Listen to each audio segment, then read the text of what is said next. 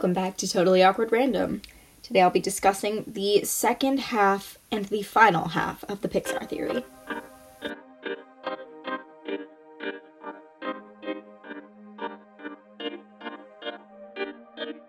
We capped off last episode talking about the power struggle between animals, humans, and AI, the rise of By and Large, and a little hint to the movie WALL-E, which is next up on the Pixar Universe timeline. By and Large results in a world of trash, leading to WALL-E. In the intro to WALL-E, we see the little robot scrolling around the earth, packing trash, cubing it, and piling it up. Cities, no longer cities, just piles of trash. The earth is inhabitable, and we see that again when we see the humans on a ship. We soon find out that the humans left Earth for 700 years. At least, that was the plan. Animals are dead, but not really. And By and Large still controls the human race by pampering them to death on the ship that they are on. Meanwhile, on Earth, something that you probably will be flabbergasted by, Cars 1 through 3 are taking place. The idea is that the cars still need gas, so they eventually will die out, but they are alive. You may be wondering how it is possible for literal vehicles to come to life. Yeah, I agree. But while this is probably the wackiest part of the theory, I kind of like it the most. You see, cars are thought to have taken on their owners' personalities. Cars, like Doc Hudson, one of the old racers that Lightning McQueen treats as his mentor.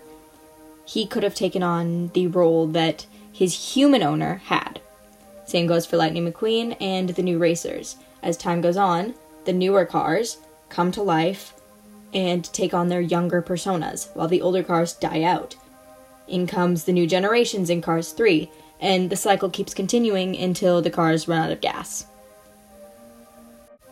While this part of the theory doesn't have much of an explanation and is probably the least secure part of the theory, it is, once again, my favorite, and not that much of an important one.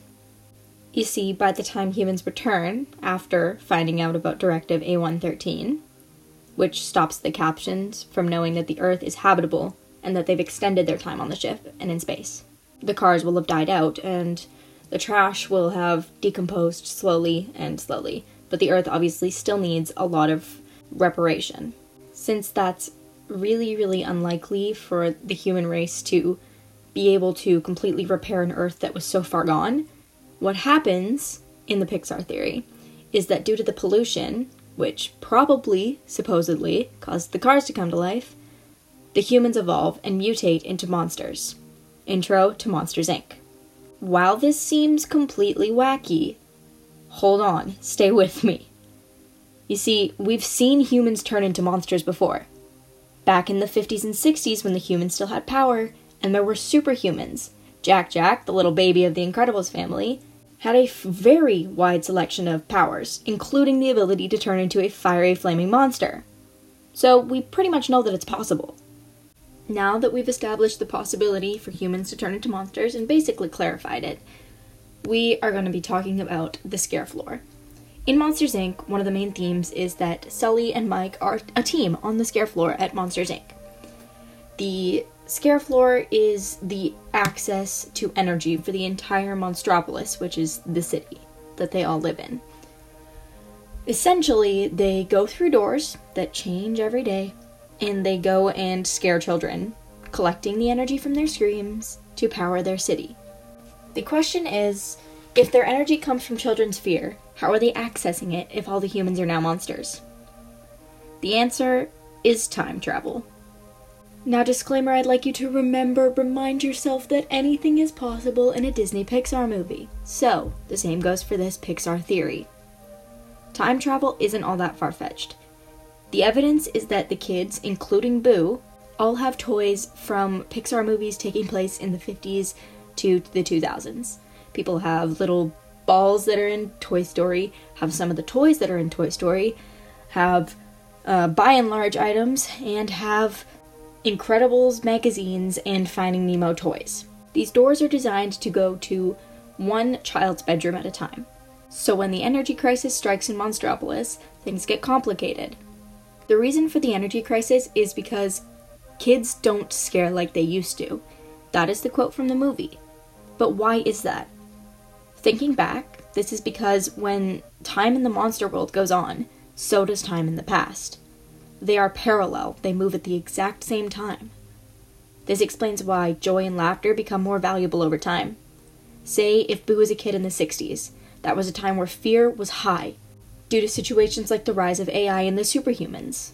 As the human race goes on and becomes more familiar with AI, the fear bottoms out, and laughter and joy become far more valuable in producing energy.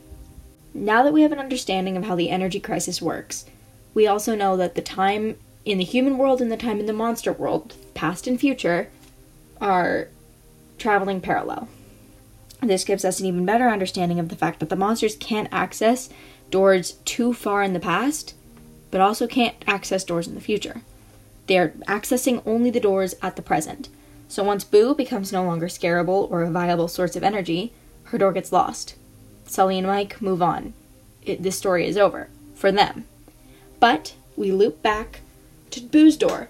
Not the one that Sully and Mike use, but the one in Brave. The witch in Brave has a door that allows her to time travel.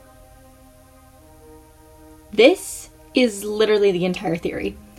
The idea that the witch just has a door that the monsters have thousands of years in the future, that's just ridiculous. So, could that potentially mean that Boo, the little girl in the first Monsters, Inc. movie, is actually the witch from Brave? Looking into even more detail and looking for more evidence, she has a literal carving of Sully, the person who she called Kitty, not person, I'm gonna say person because it is a person, but it's mutated, a monster that she called Kitty in her youth, the monster that tried to scare her for energy, but simply couldn't. Maybe, just maybe, she had spent her entire life using the doors to harness the power to find Sully again. She just hasn't found him yet, and that is why, in Brave, she goes on so many, let's call them business trips, with her door. She's been spending her entire life and thousands of years because at this point, if you can time travel, you're basically immortal. She's looking for Sully. That's the entire theory. And it's probably the coolest connection in the Pixar universe. This theory is absolutely insane and can be kind of difficult to understand.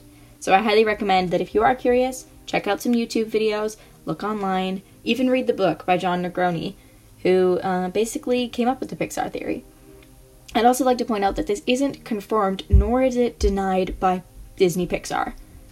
But, as many creators that have done even more research than I, plenty more research than I, on the topic, have met with executives from Disney, and they can't deny it. So I really think that of that as a confirmation.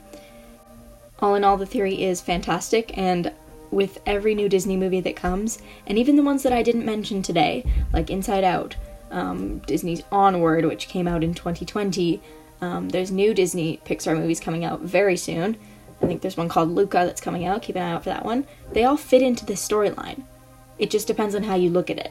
If you do find yourself curious as to how movies like that and the other that have gone unmentioned fit into this timeline, fit into this universe, feel free to do some more research. And yeah, thank you so much for listening to this episode, part 2 of the Pixar series. Tune in for another episode coming soon.